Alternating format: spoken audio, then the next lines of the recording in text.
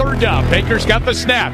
He's up in the pocket. He's looking left. Down the field. Firing. He's going for Landry. Down by the end zone. A tumbling catch for a touchdown. Swung on. Hit high. Hit deep to left. Away back. Gone.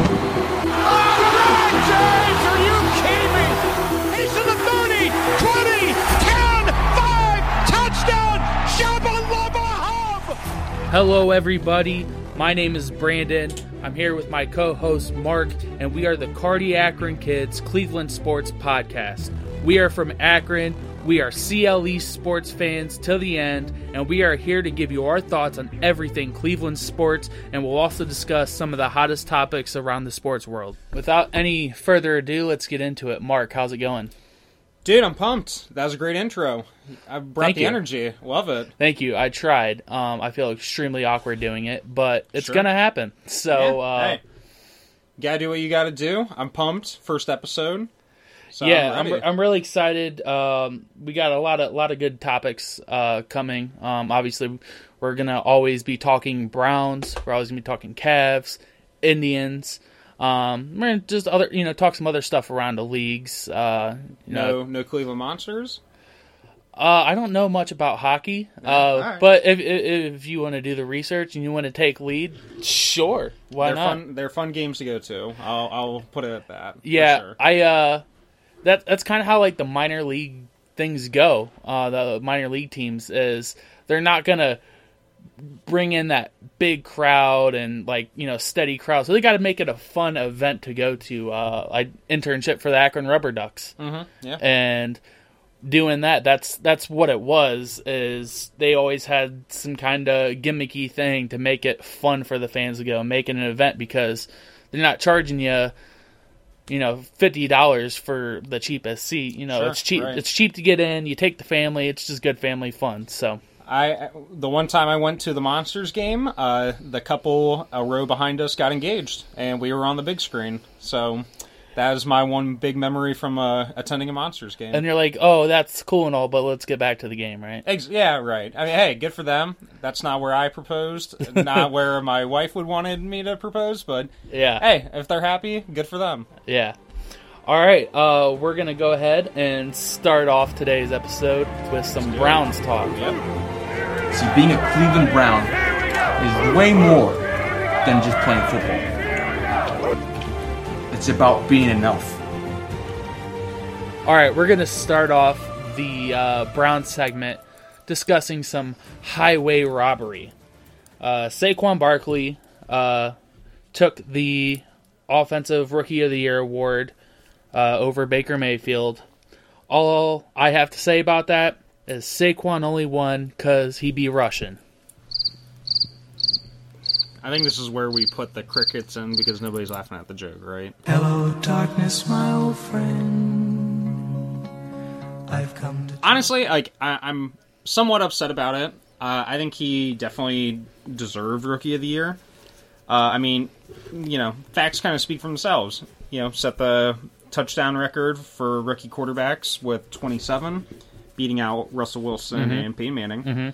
The Browns obviously were terrible before he came along, and I mean 7-8-1 is a huge victory in and of itself, especially having Hugh Jackson and Todd Haley and all the in-house dysfunction.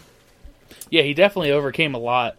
My opinion is, I get both arguments to it. I'm extremely biased, obviously, being a big Browns fan, and I've been a Baker fan since he planted the flag in Ohio State, and I was just kind of like, who the hell is this guy? He's got some cojones on him. I was not a fan of that.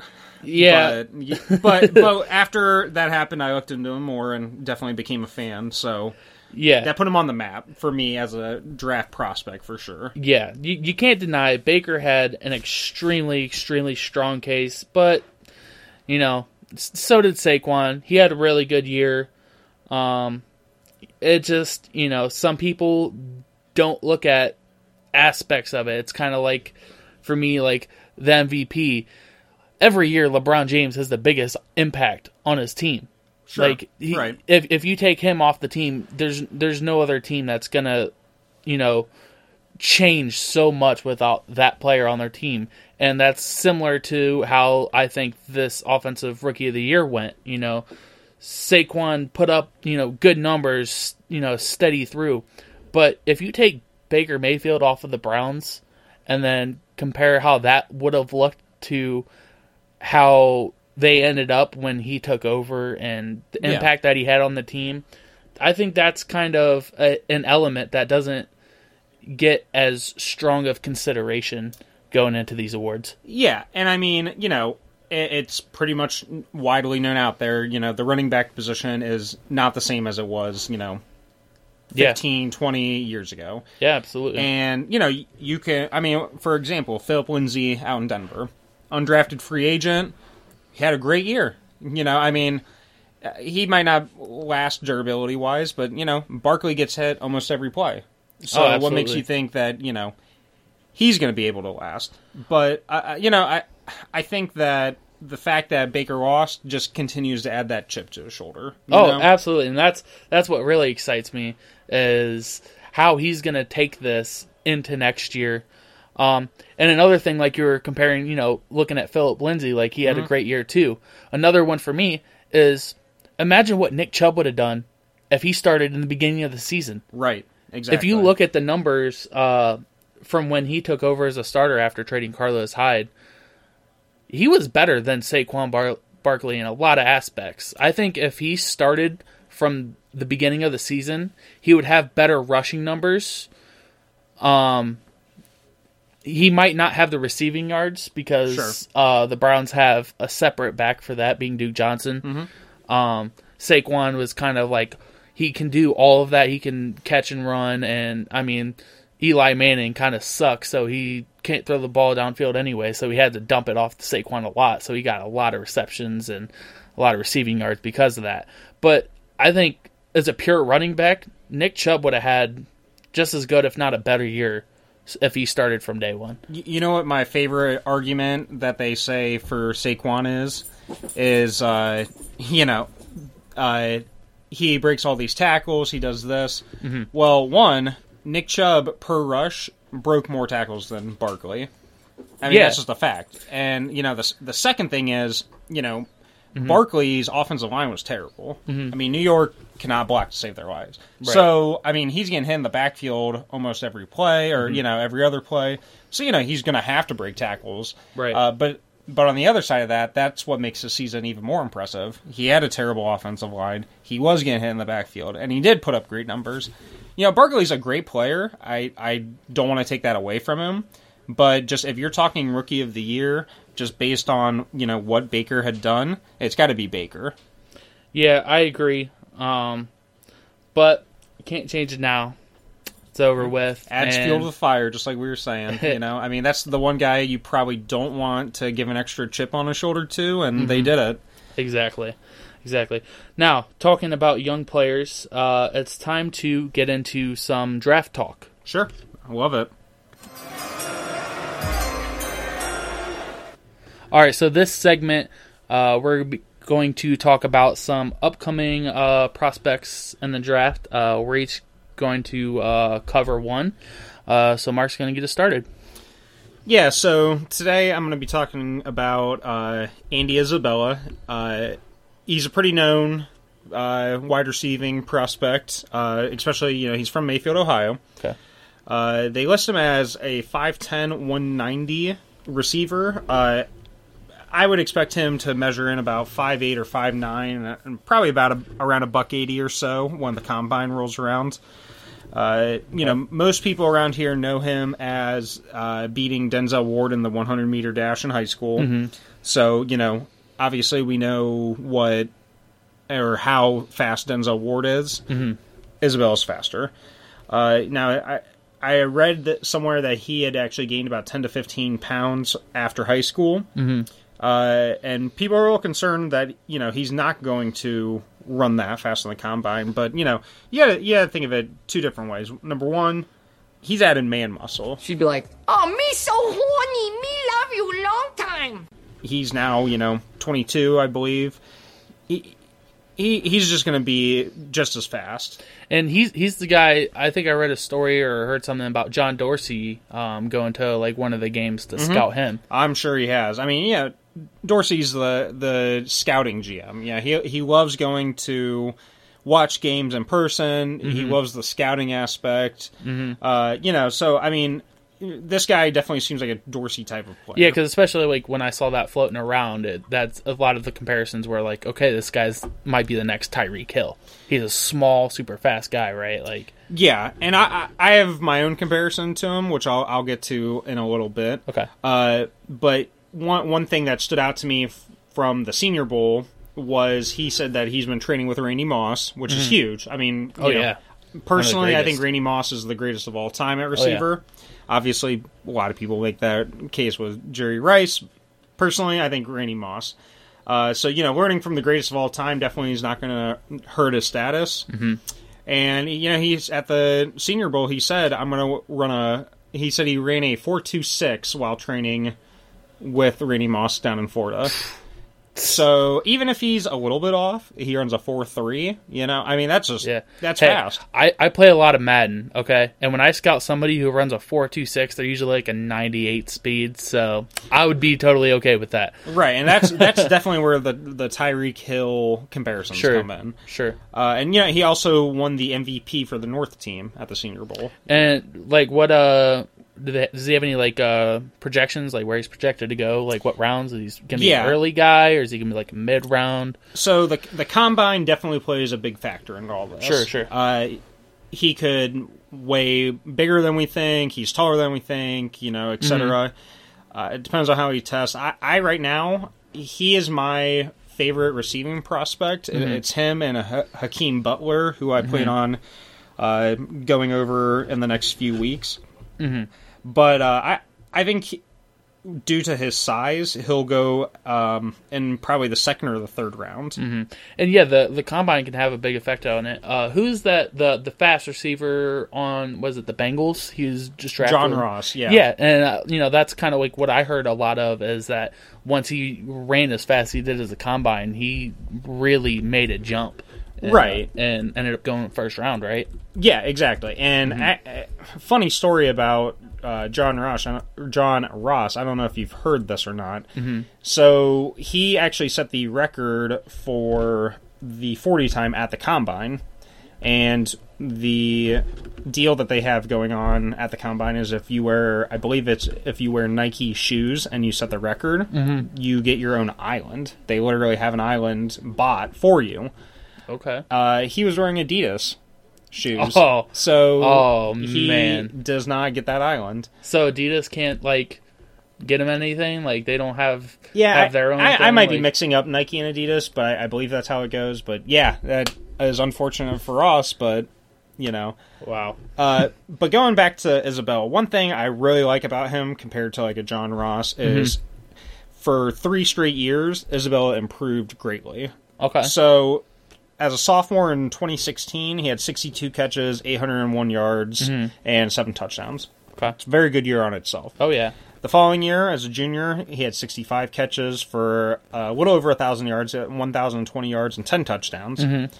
Last year, though, he had 102 catches, 1,698 yards, and 13 touchdowns. And, a lot of people are going to say, you know what, he played at the University of Massachusetts. Yeah, that is a small school. Yeah. They played garbage teams. That's where you're wrong. I looked at his senior year. Here's some numbers that he put up. So against Georgia, who has a cornerback named DeAndre Baker, who might end up going in the first round this year, he put up 15 catches, 219 yards, and 2 touchdowns. Wow.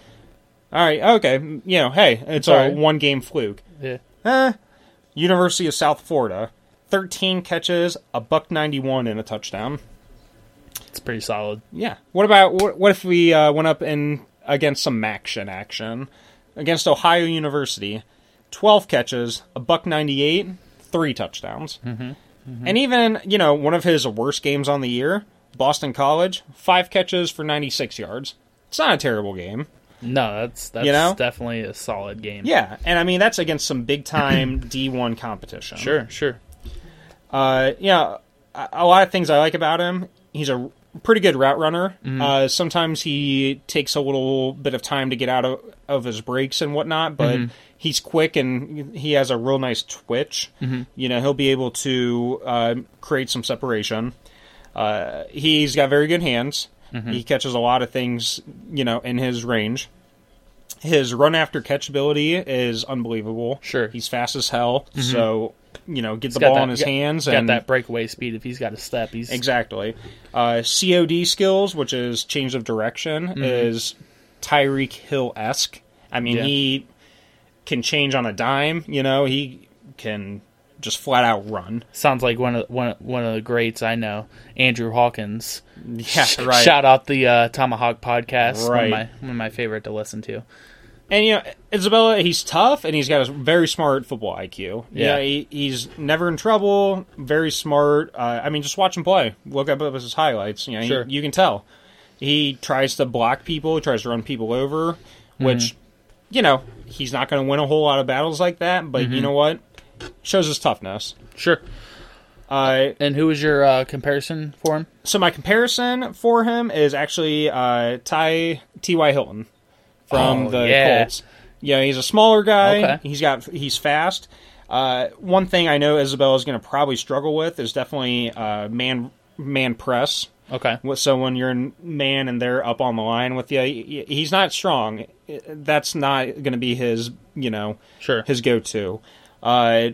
Blocking, you know, he's not going to set a great block. Like Landry is a great blocker. He's not going to be Landry in blocking. And catching in traffic, I think, you know, it's going to be a little tough for him. He's a smaller guy. Although he has good hands, is he going to be able to outmuscle a 6'1", you know, 200-pound cornerback or go over the middle and try and catch one through a linebacker? It's going to be tough. It's going to be tough. But I really think that this is a semi-hot take. I really think if he adds some weight, kind of grows as a receiver, he might end up being Antonio Brown light. Okay. Which is kind of how I thought.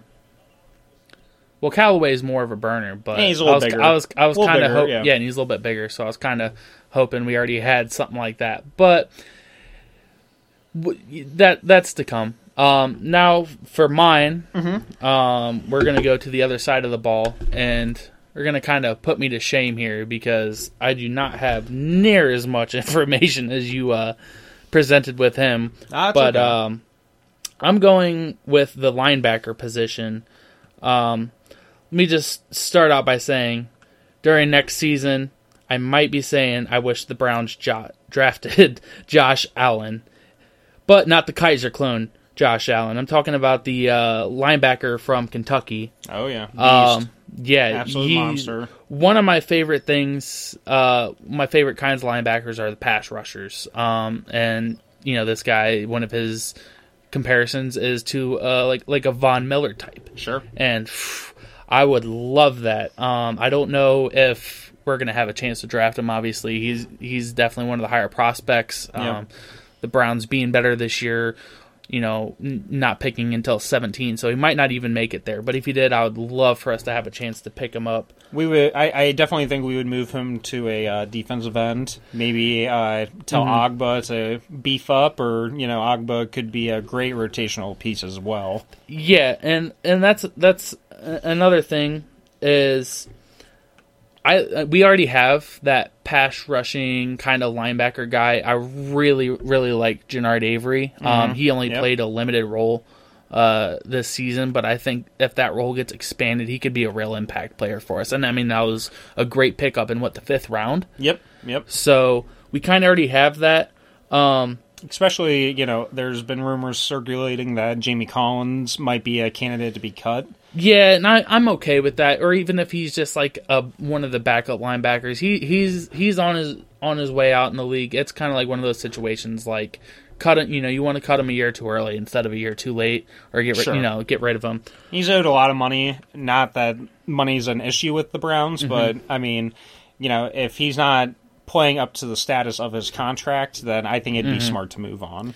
And like I was saying, with us having Jannard Avery, I don't think rushing, like the QB rushing linebacker is a bigger need. I really wish we could get more of like a Jalen Smith. What's the linebacker from the Colts? You got Darius Leonard. Darius Leonard. Yep. I wish there was, we could get a type like that. Somebody who's going to stand out running sideline to sideline. He's just everywhere. You see him everywhere making plays. Like, I would really love to have somebody like that. If there's someone coming out in this draft like that, I'd like for them to look that direction as well. Yeah, but definitely. If not, if he's still there, I would really like, to see Josh Allen come in and be somebody who's also, rushing the other side when we got Myles Garrett on the right side. You throw him, and Jannard Avery is another guy you can have rushing. We really need to have that attack, especially now that we got, one solid cornerback, so that backfield is, the defensive backs are going to give, the rushers an extra second or two here and there to get back to the quarterback, and I think that's something that the Browns need to do, and they can thrive off of, is attacking and pressuring the quarterback. Yeah, definitely. I mean, for that linebacker position, keep an eye on Devin White. He's definitely a prospect that either you or I are going to do some research on and talk about eventually. Sure. Another thing to keep in mind is Steve Wilkes, the new defensive coordinator we hired, is very aggressive. Very aggressive. He likes the blitz. I think Avery's role is definitely going to expand under Wilkes. Okay. And nowadays, the 4-3 versus the 3-4 concepts, that it's pretty outdated. Yeah. A lot of people, no matter what their base formation is, they're going to run a lot. I believe, if I remember correctly, the Browns' main defense last year was, I believe, a 4-2-5. So, 5 defensive backs on the field, pretty commonplace now in the NFL, especially with the new passing rules and things like that. Yeah, I like when we just kind of we run a lot more man-to-man. We trust those cornerbacks to stay glued to their guys instead of letting big holes open up with the zone defense, and that allows you to have extra guys, or trusting the guys rushing to make it tougher. And I hope Steve Wilkes is aggressive. That was definitely one of my favorite traits with Greg Williams, is he was ready to send it at all times, and that won us. I mean, it might have cost us some games, but it won us a big game too. Right. Brandon, speaking of football, who do you got winning the Super Bowl tonight? I can't go against the GOAT. I just can't do it. You got a score? No, but I'll come up with one. Let's say, I'm going to say it's going to be like a 35 to 31. 35-31? 35-31. I think the Rams are going to have a chance to go down and score maybe at the end of the game. Or flip it completely. The Patriots are going to be down, and Tom Brady's going to have one of his signature game-winning drives, like he just does time and time and again. The one thing I really don't want to see is the game be ruined by penalties. I don't want there to be that one penalty that everyone's going to be like, oh man, the Patriots were so robbed, or the Rams were so robbed. I just want to one away from that important game that isn't questioned by penalty. Sure. Well, you say you can't go against the GOAT, but I can. I'm going to go with the Rams beating the Patriots by a final score of 38-35. Okay. I think the Rams, really need to just try and stay ahead of the Patriots. Gurley definitely needs to have a bounce-back game.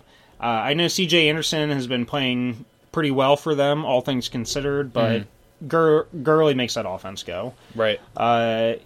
Put Goff in, good play-action situations. The Patriots really need to focus in on Aaron Donald on that defensive side of the ball. Oh, absolutely. Double team, get him out of the way. I've been wrong before against the Patriots. I've thought for years, like a lot of people, that they're done, and they just continue to show up. But we'll see. I got the Rams winning, but The Patriots are hope for a good game. They're the Undertaker. Like Right. Just anytime you think they're down, they just kind of like You hear the Undertaker chime, and they rise up from the casket. So I don't know. We'll see. I'm really hoping for a good game, and like you said, no penalties, please. Yeah, NFL, please, no penalties. exactly. And we know this is going to come out till after, so this is more so just for bragging rights if either of us are right.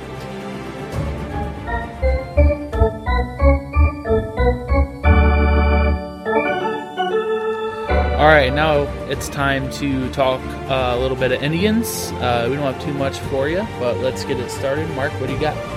Yes, I just figured we talk a little bit about a couple of the additions and subtractions from the team throughout the offseason. And then I'd like to break down one of the prospects we did bring in, if you don't mind. Yeah, sure.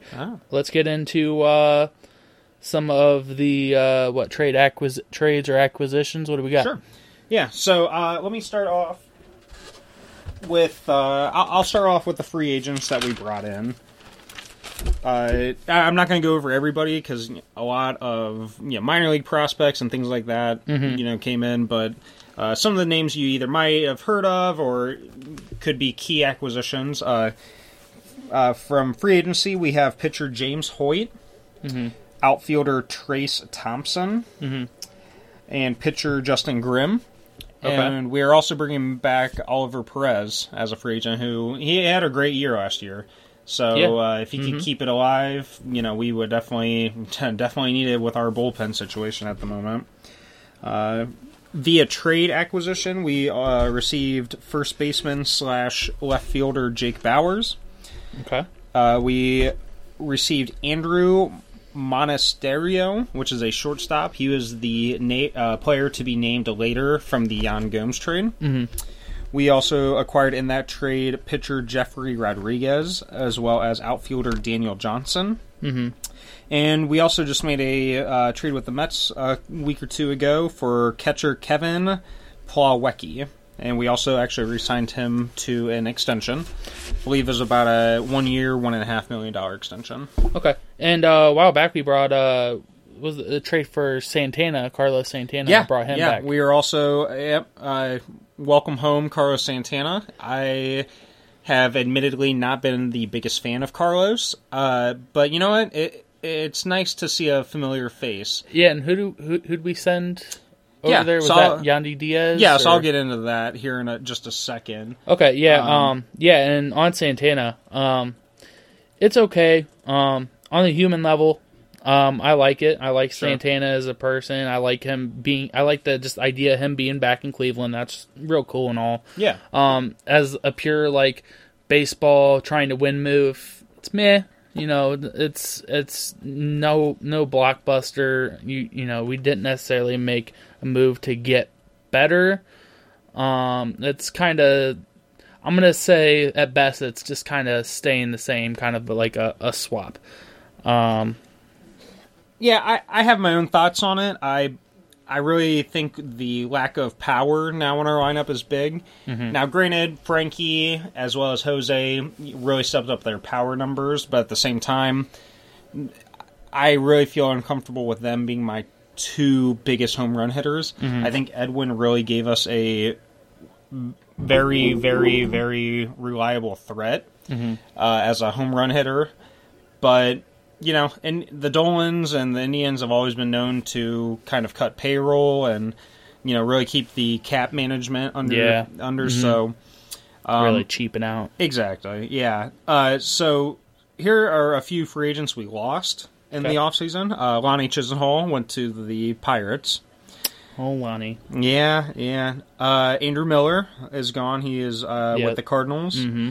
Cody Allen went to the Angels. And quickly on Cody Allen, I know he got a lot of criticism, especially the last year or two with the Indians, but you know what? He's the all-time leading saver for the Indians. He has the most saves in history. I didn't even actually realize he ended up leaving. That was like both our main closers between him Andrew Miller and Cody Allen, so that could be, that could leave a hole. Yeah, at the backup we do field. we have Brad Hand that we traded for last year, who was pretty solid overall. Andrew Simber as well came over in that trade for Francisco Mejia. So those two guys are going to have to really step up. Yeah, something I wanted to bring up, talking about pitchers, is there's been talks all off season going back and about, is Kluber going to be traded or is Bauer going to be traded? It seemed almost like a foregone conclusion that one of those guys is going to go. As of right now, we still have them, and I'm okay with it. I like having that firepower as far as starting pitchers go. But at the same time, I wouldn't absolutely hate if we had moved one of them to get a guy who's going to make, an immediate impact in our, in the hitting lineup. We could use the extra boost. We could use another, real impact player. And if the cost of that is for, is Kluber or Bauer, I'd be okay with it. I'd rationalize with it. I just don't want to see them go for some, like a slew of prospects. Like if one of them go, I think it needs to be for somebody who's going to come in and help right now. Yeah, and I was on the bandwagon of trading Kluber. There was a couple rumors I had heard. One being when the Dodgers still had Yasiel Puig. I think Puig would have been a great right fielder for us, especially with the lack of depth and just pure experience at outfield. Another rumor that I had heard is we were talking to the Reds for a prospect named Nick Senzel. He's a center fielder. I think he would have been a great addition. But, I mean, listen to these other 4 free agents we lost over the offseason. Former 2015 MVP Josh Donaldson. 2016 hero outfielder Rajai Davis. Mr. Cleveland Indians himself, pretty much, Michael Brantley. And Dr. Smooth. Yeah, Dr. Smooth. And I'm going to get hit with a baseball Brandon Guyer. Those are 4 names that, whether you like them or not, they were pretty much a stable in the lineup the last few years, and that it's going to be really tough. And we haven't even talked about people that we've traded away. There's a prospect named Julian Merriweather that we had traded. The obvious ones for Carlos Santana, we got rid of Edwin and Yandy Diaz. I had already mentioned Yan Gomes being traded away, and we traded Yonder Alonso. That's a lot of guys in our lineup that we had last year. Yeah, that's kind of scary when you look at all the players like that had played significant roles in the last couple of years. The years, that window is usually narrow, especially for a team like the Indians who aren't going to have that big market, who aren't the guys, paying players tons of money like the Yankees.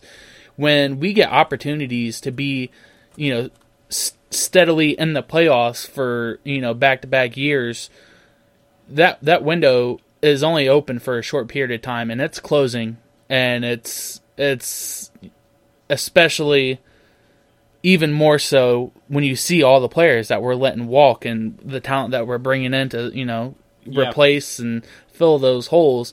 It's almost like it's time to give up.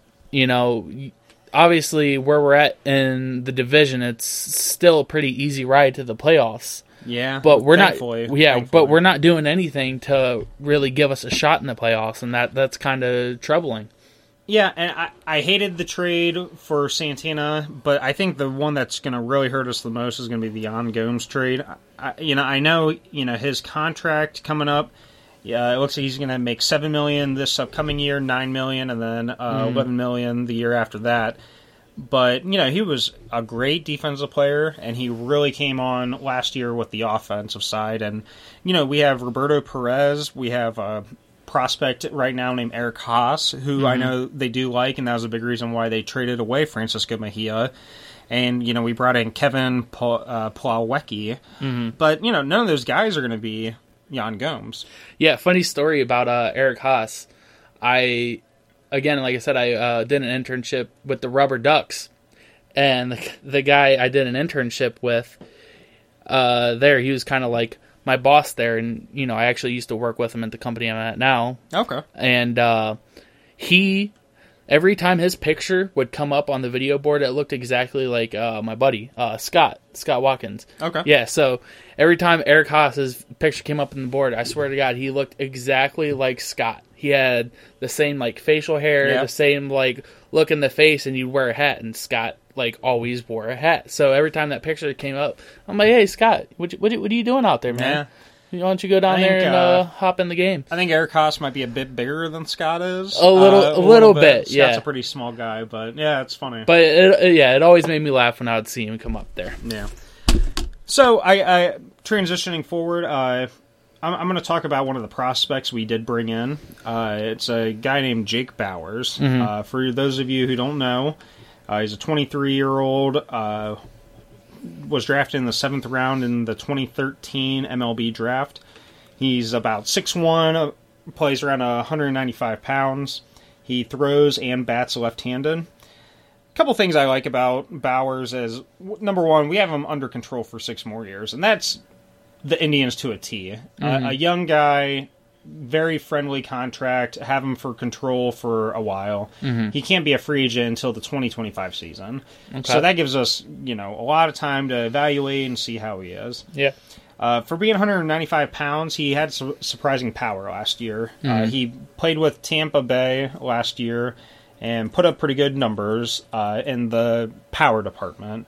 Okay. He did not hit very well for average. He only hit, I believe it was 201. He had 11 home runs, though, and he also had 48 RBIs. Which... Yeah, I was kind of looking through his stats the other night because I know you were talking about him. I don't know, 300 is a good batting average. Only really good players get it, but his entire time in the minors, he didn't reach that mark once. I think one time he got up to 292, and that was one thing that kind of I noticed, and I was like, well, you think if you're going to be really come out and be an impact player, you're going to be one of those guys who kind of stands out, in the minors and puts up better numbers against those. So that was a little bit troubling, but I mean, there's also a lot of good that comes with him. Yeah, as well. And I know one thing when he was drafted, there was a lot of questions about his base stealing ability, and he's really improved on that a lot. I believe last year with Tampa, he only had 6 stolen bases, but if you look at his stats in the minors, he's improved a lot. I believe he had 20 the year before, and this year, I believe, let me take a look here. He's projected only 6, but that's over a full course of a year, so we'll see. Another thing I really like about him is he can play multiple positions. He played in left field, right field, and in first base with the Tampa organization. So yeah, that's good because the Indians like to move guys around. Especially right now, we pretty much do not have a DH. So, I mean, if Santana ends up DHing, Bauers can play at first, or if Santana's at first, Bauers can play in left or right. Yeah. So, he's versatile, which is very nice and definitely something we need. Yeah. A couple of comparisons I saw was to Adam Lind, and actually I saw a comparison to Yonder Alonso as well, which we obviously just traded. So over Yondo. Yeah. Or over Yonder. Congratulations on your epic fail! Yeah, right. So, I mean... He was always a pretty highly rated prospect. I believe he got up to number 3 in the Tampa organization. Okay. Follow him on Twitter. He actually seems like a pretty good guy. Pretty relaxed. And he's a 23-year-old kid. Sure. But I definitely think with him coming up into the organization, we really need him to step up. Yeah, that'd be great, especially with. Him being one of the higher prospects that we're bringing in, trying to fill the whole of the group of guys that we ended up letting walk. Exactly. And for those of you that aren't aware, just to give you a little update for the Indians, they're going to head into spring training. Pitchers and catchers are reporting on the 12th of this month, with the first workout being on the 14th. The position players will come in 2 days later on the 16th, and then they'll have their full workout on the 18th. All right, can't wait to get that going. Right. It's time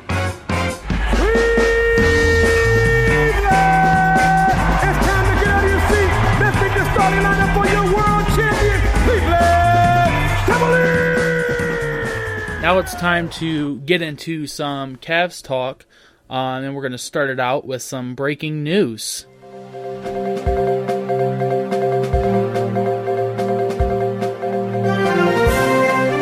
Yeah, so Adrian Wojnarowski about half an hour ago just tweeted out that the Cavs have traded Rodney Hood to the Portland Trail Blazers. The Cavs in return will be getting Nick Stauskas, Wade Baldwin, and second-round draft picks in the 2021 and 2023 draft. All right. So I like this trade. I really do. Hood's a good player. He was a great risk, I think, last year when we were chasing in the championship. Mm-hmm. He didn't fit into the future, however. He never seemed to really click here. Like he seemed to kind of have a good thing going when he was in Utah with the Jazz, but when he came to Cleveland, it was like he was so out of place or something. I don't know exactly what it was, but he wasn't the same player he was in Utah. He wasn't the guy we thought we were getting when we made that deal. Yeah, and not a lot of people can fit in with LeBron in terms of playing style as well as personality. As much as, LeBron's a hero around here, that's just kind of a fact. Mm-hmm. So I think he felt uncomfortable here, and once LeBron left, I don't think he found his groove, definitely. Mm-hmm. And I think going into this season, it's something we could have, you could see coming. You really didn't get the feel like he was one of the pieces going into the future. It seems like the Cavs, it's time for them to go into sell mode. It's time for them to start getting rid of some of the younger, somewhat decent pieces to get some value back. Start picking up some salaries that are maybe, year or two that teams want to dump and give you some draft picks for. Yeah, they should have been in sell mode from game number 4 or 5 when Love went out with his injury. Yeah, but yeah, definitely. And the guys they got back in, Nick Stauskas is a younger guy who from that team up north. Mm-hmm. Very good 3-point shooter. I don't believe he's played any defense in his NBA career yet. And, Wade Baldwin, he's only played in 16 games this year, only averaged about 6 minutes. He is a shooting guard from Vanderbilt.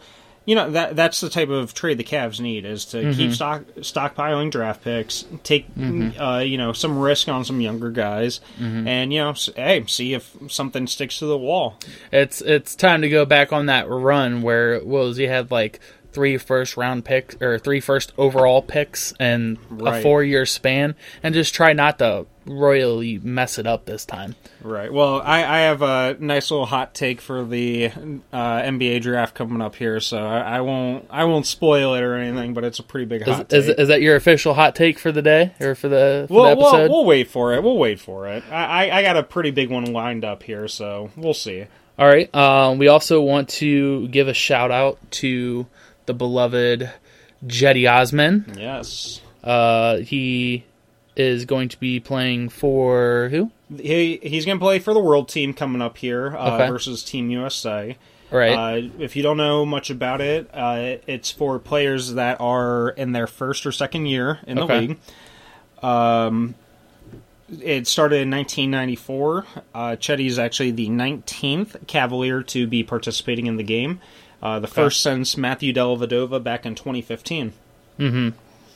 So, he's had a pretty good year, averaging about 12 or 13 points a game, a shade under 5 rebounds. Unfortunately, last night we lost to Dallas 111-89, and Cedi only played 14 minutes and had to sit out the rest of the game with an ankle injury. He had 10 points up until that point, so he was still hot. Mm-hmm. So hopefully he'll be able to recover quickly. And, if it means sitting out the World versus USA game, so be it. Mm-hmm. Get him healthy because, I think he could be a nice little role player for this team. Maybe not the superstar and, maybe not even a number 2 or number 3 option, but I definitely think he has a role with this team in the future. Yeah, absolutely. We wish him quick healing process, and definitely coming into the season after losing LeBron, and people kind of threw their bags and Chetty's court, and we're overhyping him. I think we're getting excited. We're like, all right, you know, he's got a funny name. He seems like a really good guy. So yeah, we were kind of really excited for him. He's been okay, but he hasn't been anything spectacular. But he's still young and he's got a lot of time. Next, I wanted to throw in, I don't know if you'd call it a conspiracy theory or whatnot, but I'm going to tell everybody the reason I think Kevin Love absolutely got the shaft. Say what? And I'm going to make an analogy. Sure. When LeBron came back, and then he kind of pushed for Kevin Love to come to the Cavs. Looking back at it now, it makes me think of the situation where you got a group of friends, high school kids, whatever, and a new kid comes along, and they're like, all right, you know, we're going to bring this kid into the group. We're going to hang out with him, you know, give him some buddies. But after they hang out with him for a little while, they're like, this kid's kind of weird. We don't really like him that much. So the other kids, they kind of start like shying away from him. They don't want to be rude, so when he calls up and they're like, "Hey guys, you guys want to hang out?" Everyone else is like, "No, man, they're making up excuses why they don't really want to hang out and blah blah blah." And then they call each other up behind his back and they're like, "Yo, let's link up." Like that's kind of what I see happening, and what happened with the whole Kevin Love situation is Kyrie had his excuses and he's gone, and LeBron James and had his excuses and now he's out, and now there's talks of Kyrie going and joining LeBron on the Lakers, and then Kevin Love is just hanging back on the Cavaliers like, "Hey guys, what you doing? What you doing there?" I get your theory for sure. If you asked me 2 years ago which one of the big three would be the last remaining Cav, Love would be last on that list. Mm-hmm. But, I think he's getting paid $30 or $31 million next year, so I don't think he's too emotionally hurt about it. Yeah, I get your theory, definitely. He kind of got a raw deal here, for sure. He's well paid. And another thing is, while it was going on, who was the one who got blamed for all the problems? Oh, Kevin Love just isn't enough. He's not good enough. He's not that third superstar. Kevin Love took a lot of blame, and he got the shaft. And that's why I make that reference. And that's general manager LeBron James for you. He pushed for the trade. It wasn't working at first, and you started hearing those rumors. And who's got the biggest camp mouthpiece in the game is Rich Paul. That's where Anthony Davis's trade request has come from. And, hey, if you're that great of a player and you have that much of an influence over multiple franchises, then, hey, more power to you.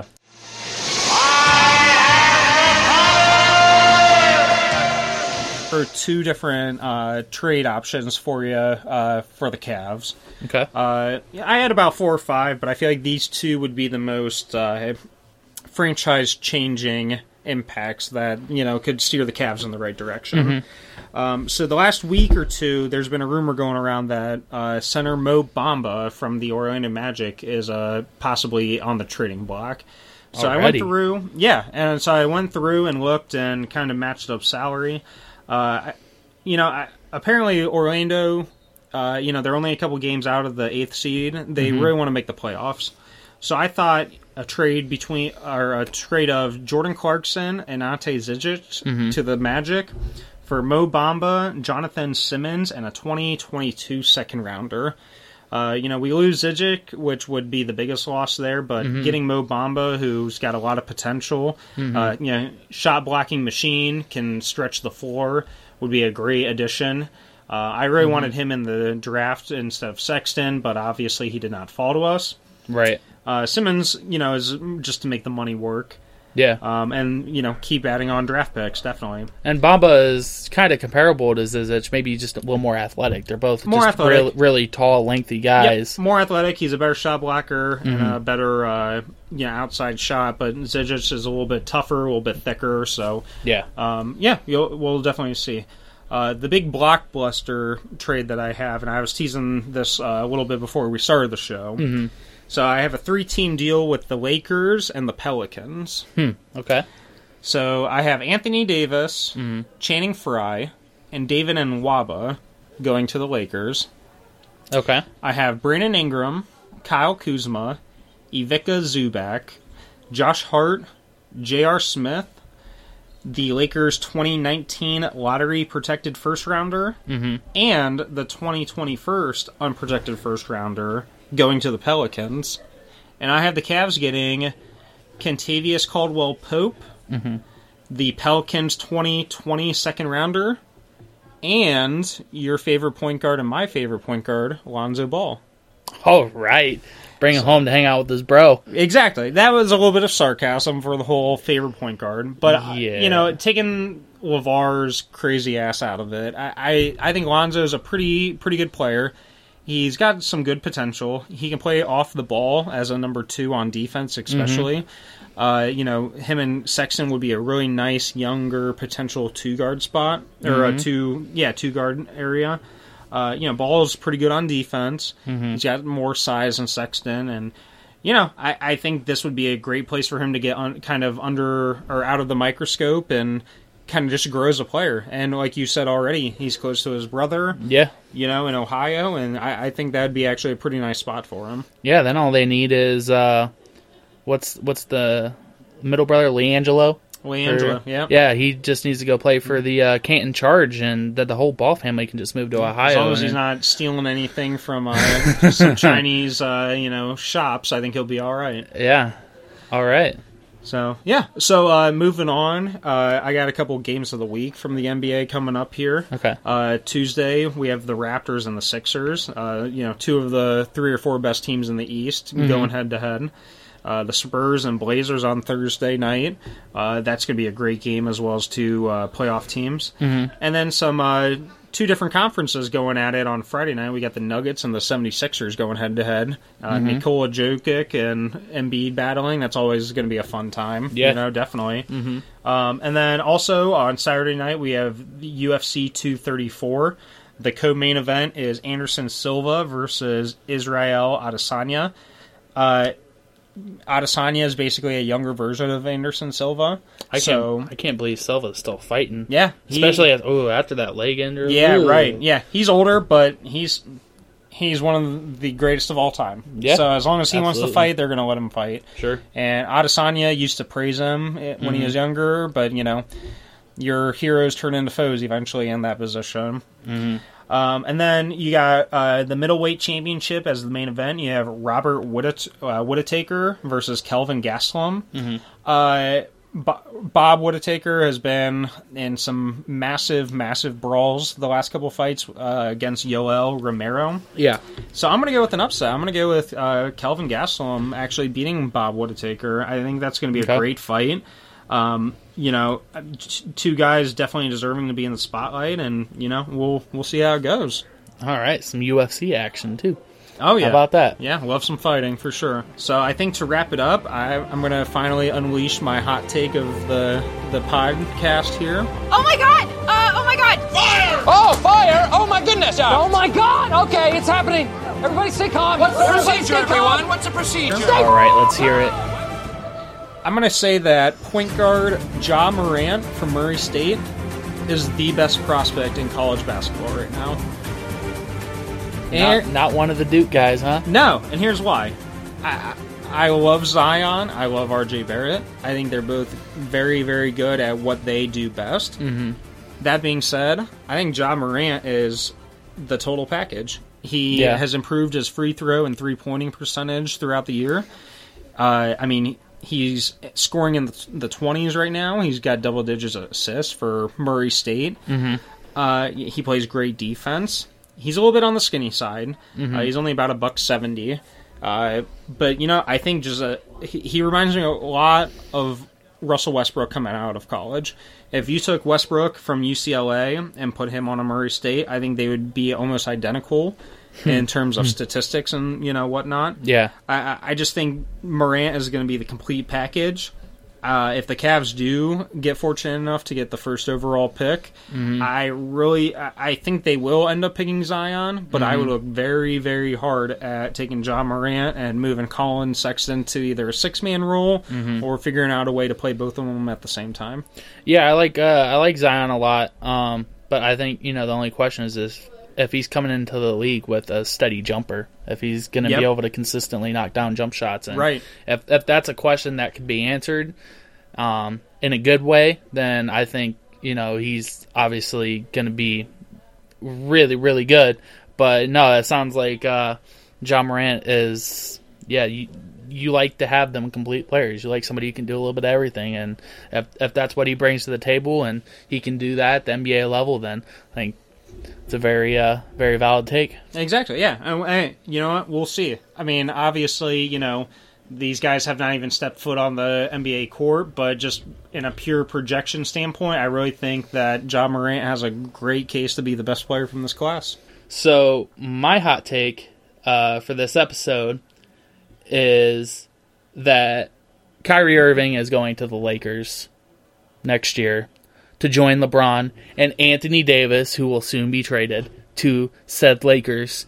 And they will pitch in to send Kevin Love a fruit basket. Oh, okay. Wow. So do you have any reasoning as to why you think that is? Or just the rumors have been going around lately? Yeah, where there's smoke, there's fire. Okay. It's proven to be real. Sometimes not everything that pops up on your phone and everything that you read, comes to fruition or is true.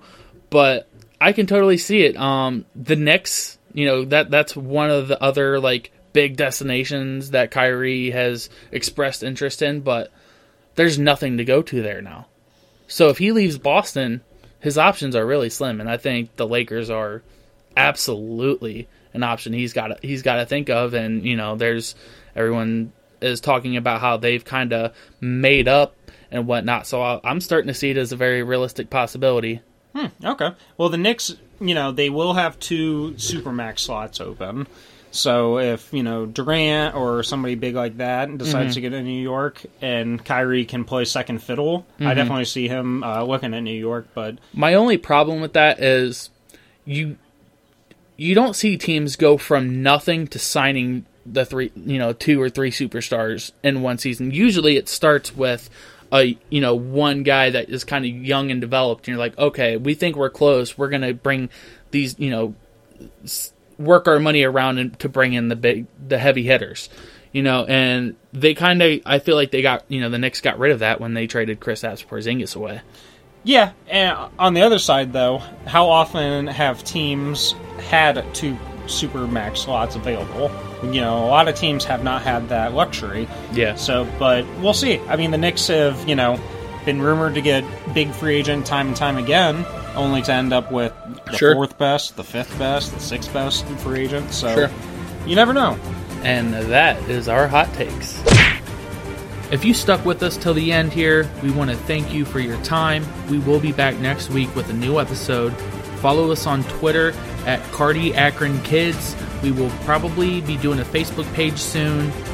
We are going to work on getting the show up on iTunes, Spotify, SoundCloud, anywhere we can post it. So thank you for listening, and we'll see you next time.